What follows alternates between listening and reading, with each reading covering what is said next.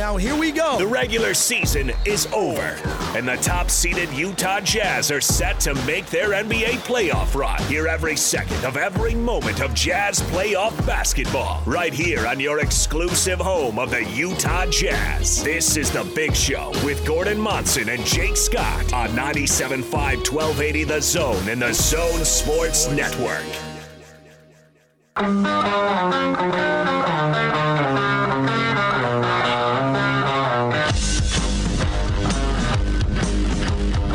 This is The Big Show with Gordon Monson and Jake Scott, presented by Big O Tires. Stop by your locally owned Big O Tires for no credit needed financing and the best prices on tires. Big O Tires, the team you trust. This is 97.5 1280 The Zone and the Zone Sports Network. Big Show. Gordon Monson, Jake Scott, 97.5 and 1280 The Zone. We're going to talk to David Locke here momentarily, the radio voice of the Utah Jazz, get his thoughts on the Jazz going into the playoff. Yep, everyone is sort of, getting queued up, ready for what's going to go. Play-in starts tomorrow night. Then the Jazz will find out who they're going to play on Friday night. Or not play them on Friday night. They'll find out. They'll find out on Friday night and then ready to go on Sunday. So, yeah, this is a pretty exciting time for Jazz fans. I mean, when you have the team with the best record in the NBA, folks want to see what comes next. Currently, play-in game going on right now in the Eastern Conference. Eastern Conference games are tonight, Western Conference games tomorrow. The Hornets are taking on the Pacers. The Pacers are currently winning, Gordon, 49-30. Yeah, that game didn't really capture your imagination, did it? No, it seemed like a real dog from the beginning. But I guess I'm surprised the Pacers are hammering them that badly. The Pacers have been a little bit of a mess lately. So, All right, let's get out of the zone phone. His weekly appearance is brought to you by our friends at the Murdoch Auto Group. He is the radio voice of the Utah Jazz, David Locke. What's up, David? Hello, friends. How are you? We're great, man. How are you? You ready for the playoffs? Sure. I mean, we don't know who we're playing yet, so it makes prep a little difficult. I'm digging deep into Jazz prep and Western Conference wide prep and things like that. But, usually you finish the season and it's like I go into this dark cave. Usually in the years past, our house has always run the same way, is that the season ends, the family goes on a vacation without me. I go into a dark cave for like 3 days, prep endlessly, and I can tell you whether, James Harden's shoelace is untied, what he shoots if he goes right. But this year's just so different because we're not going to know till Friday night who we're playing. What do you expect to happen, David? What do you think are the likely results? So it'll be Lakers-Warriors 7-8 or 8-7. I'm not sure. I left the arena thinking the Warriors would beat the Lakers. I did a bunch of research that night and the next morning and kind of looked back at the Lakers and the fact they were, I think 14-4 or 15-4 when in their first 15, 18 games of the, 20 games of the season. They were pretty dominant. You go back and look at the numbers. They had like the number 1 defense and the number 7 offense. They were like the 3rd best team overall. You're like, okay, they are still great. Then the only thing that flipped is I did some research today on the Warriors, and largely what's happened with the Warriors, frankly, is that they got rid of 2 players that weren't good in Kelly Oubre and James Wiseman, and the departure of those 2 players has made them a great basketball team. Not like good, like great. Like if you go run the numbers on the players that they'll have available to put on the floor and what their plus minus are when those players play, the Warriors are plus 14.2 for 100 possessions. And the fact is they're going to have Draymond and Steph on the floor for 40 minutes a night together. They play them only together. They're plus 15.4 when those 2 players are on the floor together if you get rid of the Kelly Oubre and James Wiseman minutes that were screwing them up. Would you rather play the Mavericks than either one? Yes. I'd rather play the Suns than either one. I'd rather play the Nuggets than either one. I'd rather play the Blazers, and I'd really rather play the Grizzlies or Spurs. Don't think that last I one's think there happen. are 4. I think as of right now, my belief is that there are 4 teams that are better than everyone else. And they are the Clippers, statistically, if I just look at it statistically in order, they are the Lakers, interestingly enough, the Warriors, the Jazz, and the Lakers. Now, I think we know. But the Lakers, when they have LeBron and Anthony Davis on the floor, are plus 14.1. The Jazz, when they have Rudy Gobert on the floor, are plus 15.1. The Clippers, when they have Kawhi and Paul George on the floor, are 17.6. When the Warriors have Steph and Draymond, as we said, they're 15.4. So those teams are all better than anyone else. The Suns, the Mavericks, the Blazers, the Nuggets, they aren't there. In fact, the other thing my research has shown leads me to believe the Blazers are going to get the Nuggets. The Nuggets, as much as it was like a feel-good story that they're surviving without Jamal Murray, when you really dug into it, they really weren't surviving without Jamal Murray. And if you really look into the Blazers, since Nurkic has got healthy, since they've added Norman Powell, they're pretty good. In fact, when they have Dame and Nurkic on the floor together, I think they're about an 11. And when they add Norman Powell and CJ, they're a plus 15. So then they're right up into that group. So, David, when you say, I think some of our listeners might be a little bit surprised when you say you'd rather see the Suns because the Jazz struggled against the Suns during the regular season. As you've done your research in those particular games, what can be fixed there if those two teams were to ever match up? I think Quinn would figure out how to score. They're tough. They're long. Mikal Bridges is a great defensive player. Jay Crowder's a good defensive player. They're long. We've shot terribly against them. They've blown up our rhythm offensively, so we haven't gotten our three-point shots the way we want to. That third game, I believe we don't have Donovan or Mike Conley, and then they did some switching that makes, when we didn't have Donovan and Mike, you could just switch on us because we didn't have enough one-on-one players. It's what the Warriors, if we get the Warriors in a 7-game series, I think we beat them. If we don't, it's really only because they're just way, way better than everybody else thinks they are to the point of the numbers I just showed you a minute ago. They really might be terrific. But I would suspect that we would, one of the reasons they beat us last time is they just switched everything as well. And we just, Jordan had the big night because he's the only guy who can go one-on-one. We don't have another, the beauty of our team is we have 3 pick-and-roll guys and 3 guys who can go one-on-one. And so no matter what you do defensively, we usually have an answer. But when you don't have 2 of those guys, you only have 1 guy who can play pick and roll, and you only have 1 guy who can go one-on-one, then you're not nearly as potent. So that's part of the Phoenix situation. Second time they beat us, they did it with offensive rebounding. I don't think that happens in the playoffs. And, the first time they just beat us. They're really good. But they were really healthy. Like, that's, I think, the other thing is they're healthy. But actually, I'll give them a credit. Like, if you take all the teams just against the other 8 elite Western Conference playoff teams, so the other 7, right?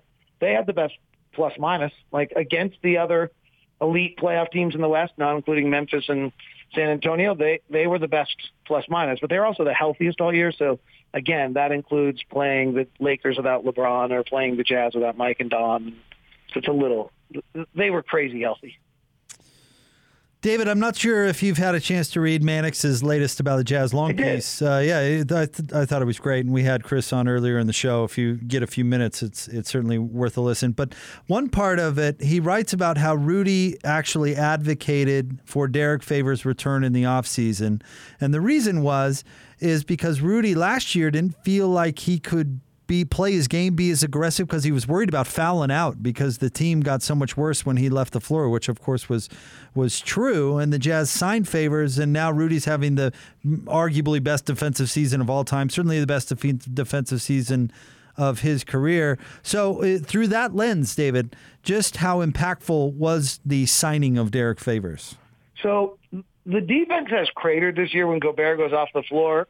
The same way it did last year, but it's been different. The numbers are the same. The impact is different. And the biggest thing is that Derek Favors, and particularly their offense, has been really good when he's on the floor, so that they've been positive still in the main lineups. But Derek Favors comes in with 4 or 5 minutes into the game. So he goes and plays his first 5-minute stint, 5 or 6 minutes against the other team's starter. And the Jazz best lineup, and the lineup that's dominated the most, and the reason why they had such an incredible season, I think 52-20 or whatever it was, just amazing, is because of the fact that the Jazz with about a minute and a half left in the first and third quarters, go to a lineup of Mike Conley, Joe Ingles, Jordan Clarkson, George Niang, and Rudy Gobert. And that group plays the final minute and a half of the first quarter and about the first 4 minutes of the second quarter. And they do the same in the third and the fourth, and it's against a bench unit.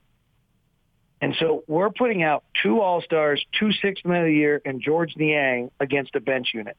And we've crushed people. And the reason we can do that is because Derek Favors can play minutes against starters.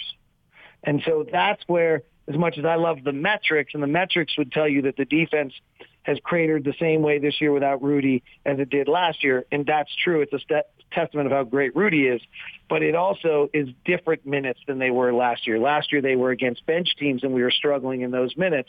And this year is, we're hanging against other team starters and then crushing their second unit. Now, will that be, if we get the Warriors, that's 8 minutes in which Steph and Draymond are off the floor through 4 minutes of each side. So that's going to be, those are key minutes. Against the Lakers, that's probably Marc Gasol at center. So that's not nearly as, that's not nearly as easy as some of the other matchups we've had this year, and probably has AD or LeBron on the floor.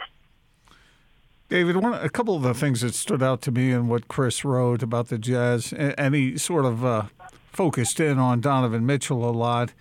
And I think he quoted Donovan in there as saying that the Jazz learned more from the loss in the bubble after leading 3-1 than they would have had they won that. I thought that was interesting, but so I wanted to bring that up to you. And the other thing, the word that comes to mind out of that experience in the bubble last year for the Jazz and the Jazz's bouncing out of it is determination. Studying the film and Donovan trying to get better and being determined to get better and wanting his teammates to get better, and all of those things sort of rolled together in what was everyone has to describe as a very successful season. So it's interesting, Gordon, because I remember we played the Knicks early in the year.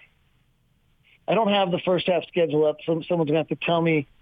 I do. We played the Knicks. So that's like January 6th. So that was like, we were not good yet, right? We were terrible still at this point.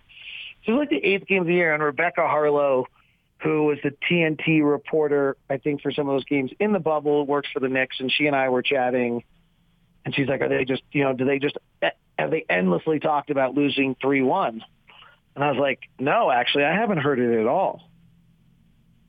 Like, I didn't hear them talk about this very much in training camp. Did you? Not really. So it's interesting to hear the narrative now, which might make it more truthful. Or maybe it's a narrative that's created itself over the time. And I don't have any doubt that Donovan worked and Rudy worked. And and maybe the bubble was just weird, right?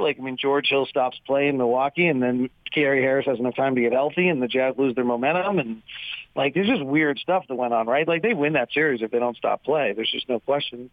So I don't know what, I don't really know what happened there. But I would say, I don't know. It's interesting. I guess that's my point, is if it was something that they were really driven by internally or in the offseason, that is true. They did not talk about it a great deal. We don't have the same access to them that we usually have. I know it's been something the coaches have worried about. There's some characteristics they saw in the 3-1 loss that they don't want to see out of this team, and they saw it a few times early in the year, and it was really bothersome to them. But I haven't heard it be a narrative that was talked about a lot. David Locke is with us here on 97.5 and 1280 The Zone. This is not Jazz related, but the basketball fan in you, the old school basketball fan in you, what do you think about what the Clippers did to intentionally lose the last 2 games of the year to slide to 4? Not only that they lost them, but the way they did. I mean, they lost to basically the 2 worst teams in the league on purpose.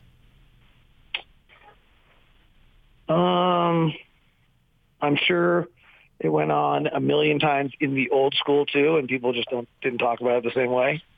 I'm certain of it. I bet you I could go back and find it. It's not great for the game, but on the other end, they put themselves in a position where they could do it. Here's the interesting one to me about what they did. And I got it. They didn't want to play the Lakers in the first round. They may have cost themselves home court advantage in the Western Conference Finals. So it's not an outlandish concept that the Western Conference Finals is Denver against the Clippers, right? Could happen. So that would be, if they get to the Western Conference Finals and suddenly they're playing their first game at Denver, is it worth it? Depends on how much you value home court advantage. That was the only risk, right? Like, I mean, so, I don't actually have a problem. I mean, I don't like it, but I don't have a problem with it at all. Like, I'm a big believer, and you're just trying to move the percentages. It's like, what are the things I do believe in? Like, one of the biggest things I believe in more than anything else is defensive shot location. Like, you guys have heard me talk about it. I'm the only, I bore the crap out of your listeners and ruin your ratings all the time. But I am a huge believer in defensive shot location. Like, force them to don't allow the rim, don't allow threes, make them take mid-range jumpers. Really don't allow the rim first. And, Washington, everyone's talking about Russell Westbrook and Bradley Beal. Washington had the best defensive shot location all season long, and they were just getting incredibly unlucky defensively. And it came, part of those, they started playing better, but they also started getting lucky. Things went right. Like, so then, teams missed the appropriate amount of shots that they weren't missing earlier in a smaller sample size. Russ got out and ran on it because they forced the best defensive shot location in the NBA. Watch tonight. Boston will get no shots at the rim in this game. They just do not let you shoot at the rim. Like, the Jazz are the only team in the NBA the last 2 years that has been in the top 5 defending the rim, denying shots at the rim and denying threes. Like, I'm a huge believer in that. I think, shot percentages kind of get back to average most of the time. And so defensive shot percentage is a way that you save 1 or 2% on a game. Offensive rebounding has become, as it dropped down, as a way you save 1 or 2% to make you have a better chance to win. So what the Clippers did is they moved their meter a tiny bit. And I don't really have a huge problem moving your meter. So the Euro foul, which I don't know if you ever heard me talk about, Jake, I know where this is going. Disgusting. It's the worst thing in the game. It's a million times worse than what the Clippers did. But it works. So, if you're going to have a problem with the Clippers, get mad at Quinn for bringing the Euro foul to the American game. And I don't know if you know this, Jake. It's against the rules in Europe, David? I heard somebody say that. Somebody out there, some wise guy. Someone tells me you guys have discussed this a few times. It's come up before. Ron Boone told me about it in the 72nd game of the season. So, David, let me ask you a typical talk radio question, but I'm really curious to get your opinion on it based on the balance that you have between your statistical research and just what you're seeing. What's the biggest surprise that you take away from what you saw the Jazz do this year, and what's your biggest surprise league-wide? The biggest surprise on the Jazz to me is when they shot in the shot clock. I mean, it's a really transformative change of where the allocation of their shots in the shot clock. That's crazy hard to do without much change. I mean, that's just an incredible coaching effort, team buy-in. But I think that's the most untalked about thing on this team. By the way, if you listen to Joe Ingles doing an interview, or George Niang doing an interview, or Mike Conley particularly Mike Conley is the one who amazes me the most. The faith that these guys have in Quin Snyder is just unbelievable, right? So, Quin Snyder comes into training camp and starts professing something clearly to them. They know, he stayed up all night long, he's researched it, it's analytically proven, and he knows what he's doing, and we're going to get an advantage because of it. It's just amazing the faith they have, and he's clearly earned it over the 7-8 years he's been with the team. And he's been right every time, but it's still just amazing to me how much faith. And Mike Conley's the one that jumps out to me on that topic, because there's the guy who probably had every right to not have faith, right? His first year didn't go well. He's coming into a free agent year. It wasn't going to, he's going to cost himself a bunch of money if this didn't work out again, and he bought in. So clearly, Quinn's ability to get him to believe. So that's the first thing, that complete transformation. League-wide,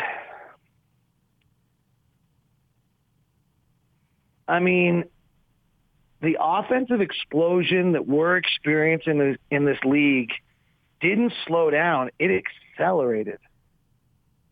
In a year where it feels like it would go the other way, no practice, fatigue, injuries. I don't know what we're about to embark on, but I think we're still at the tip of the iceberg. And, I mean, it used to be an unheard of concept that a team would average 1.2 points per possession. I think we're there, and we're there with multiple teams doing it in the next year or two.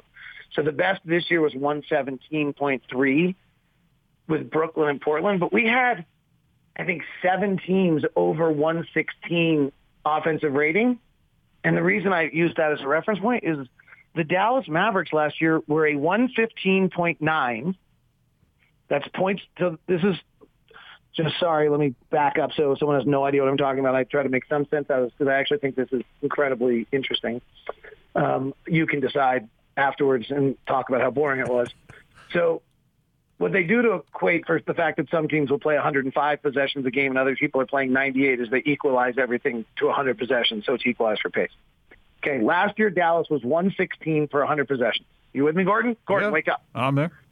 Okay, number 2 in the league, so that was the greatest single offensive efficiency team in the history of the game. The Clippers last year were 113.3, okay? So the number 2 team in the offensive in the league last year would be number 11 this year. Dallas last year, as we just said a moment ago, was the number 1 team at 116. There were 7 teams this year better than that. So 7 teams better than the best team last year that was historical, and 11 teams better than almost half the league was better than last year's second best offense. How's that happen? I mean, it's an incredible explosion.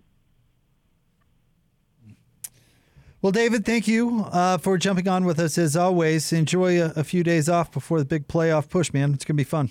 I have a question for you. Okay. What do you do to recover your audience after I leave and get it back? Well, in this case, we'll head out and talk some IT security with our guy, Gabe Gomez. Well, that will be way more interesting than what I just did. Very, very important topic. I don't know if you paid attention to the news last week, but ransomware and that type of thing is I've heard of good. Yeah, not good at all. Oh, you are in the tech world these days. You're like a tech giant. The Locked On Network. Titan? Yeah, Titan. That's what I'm looking for.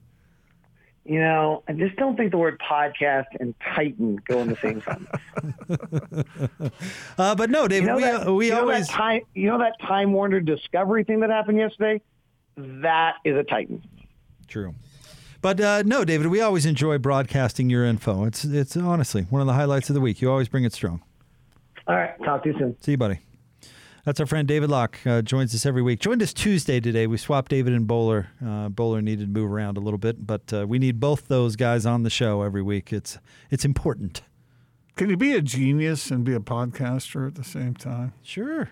We're on podcast. I thought I heard somewhere. I may have heard it today somewhere. I'm not sure that Elon Musk was a DJ or something. I don't know. Doesn't surprise me. Is that fake news? I thought I heard that. Not sure. Jake, think about what the future might hold for you. Not that you're a DJ now, but you're on the radio. Maybe, you could be sending, moonshots off later on. No, doubt it. Okay. No. Let's get out to the zone phone. Joining us now, though, our friend from Syringa Networks. He is Gabe. And Gabe, no, I don't think I'm capable of much success in the tech business world. But you know what? If there are folks out there, tech industry around here booming, they need people to protect them, and they need IT services just like everybody else. Yeah, that is correct. It never hurts to have a second set of eyes. Take a look at your IT security plan to make sure that you've got all your bases covered. Even large entities like the most recent one that was in the press. Very large company and certainly have an IT department, but it never hurt to get some experts to help you out and take a look at your plans for IT security. It's a big deal. I mean, it could cost you millions, right? Oh, without question. It's and generally companies wind up having to pay ransomware, but the cost goes far beyond that in terms of lost productivity, lost products, having to rebuild servers, all kinds of things. So the cost of the $5 million they paid is just a drop in the bucket. And this is just one part of all the great things you guys do at Syringa Networks, right? Yeah, that's correct. We offer internet access. We offer telephone service. We offer other ways to connect your businesses together, whether you're in Utah or somewhere else. We have over 2,000 miles of fiber and nearly 1,000 buildings connected to our fiber within just the state of Utah alone. So we offer the full gambit of telecom and managed IT services.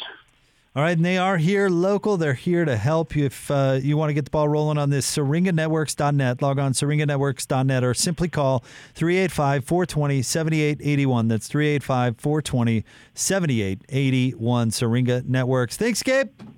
Thank you, Jake. All right, we'll have more coming up straight ahead. It's Big Show, 97.5 and 1280 The Zone.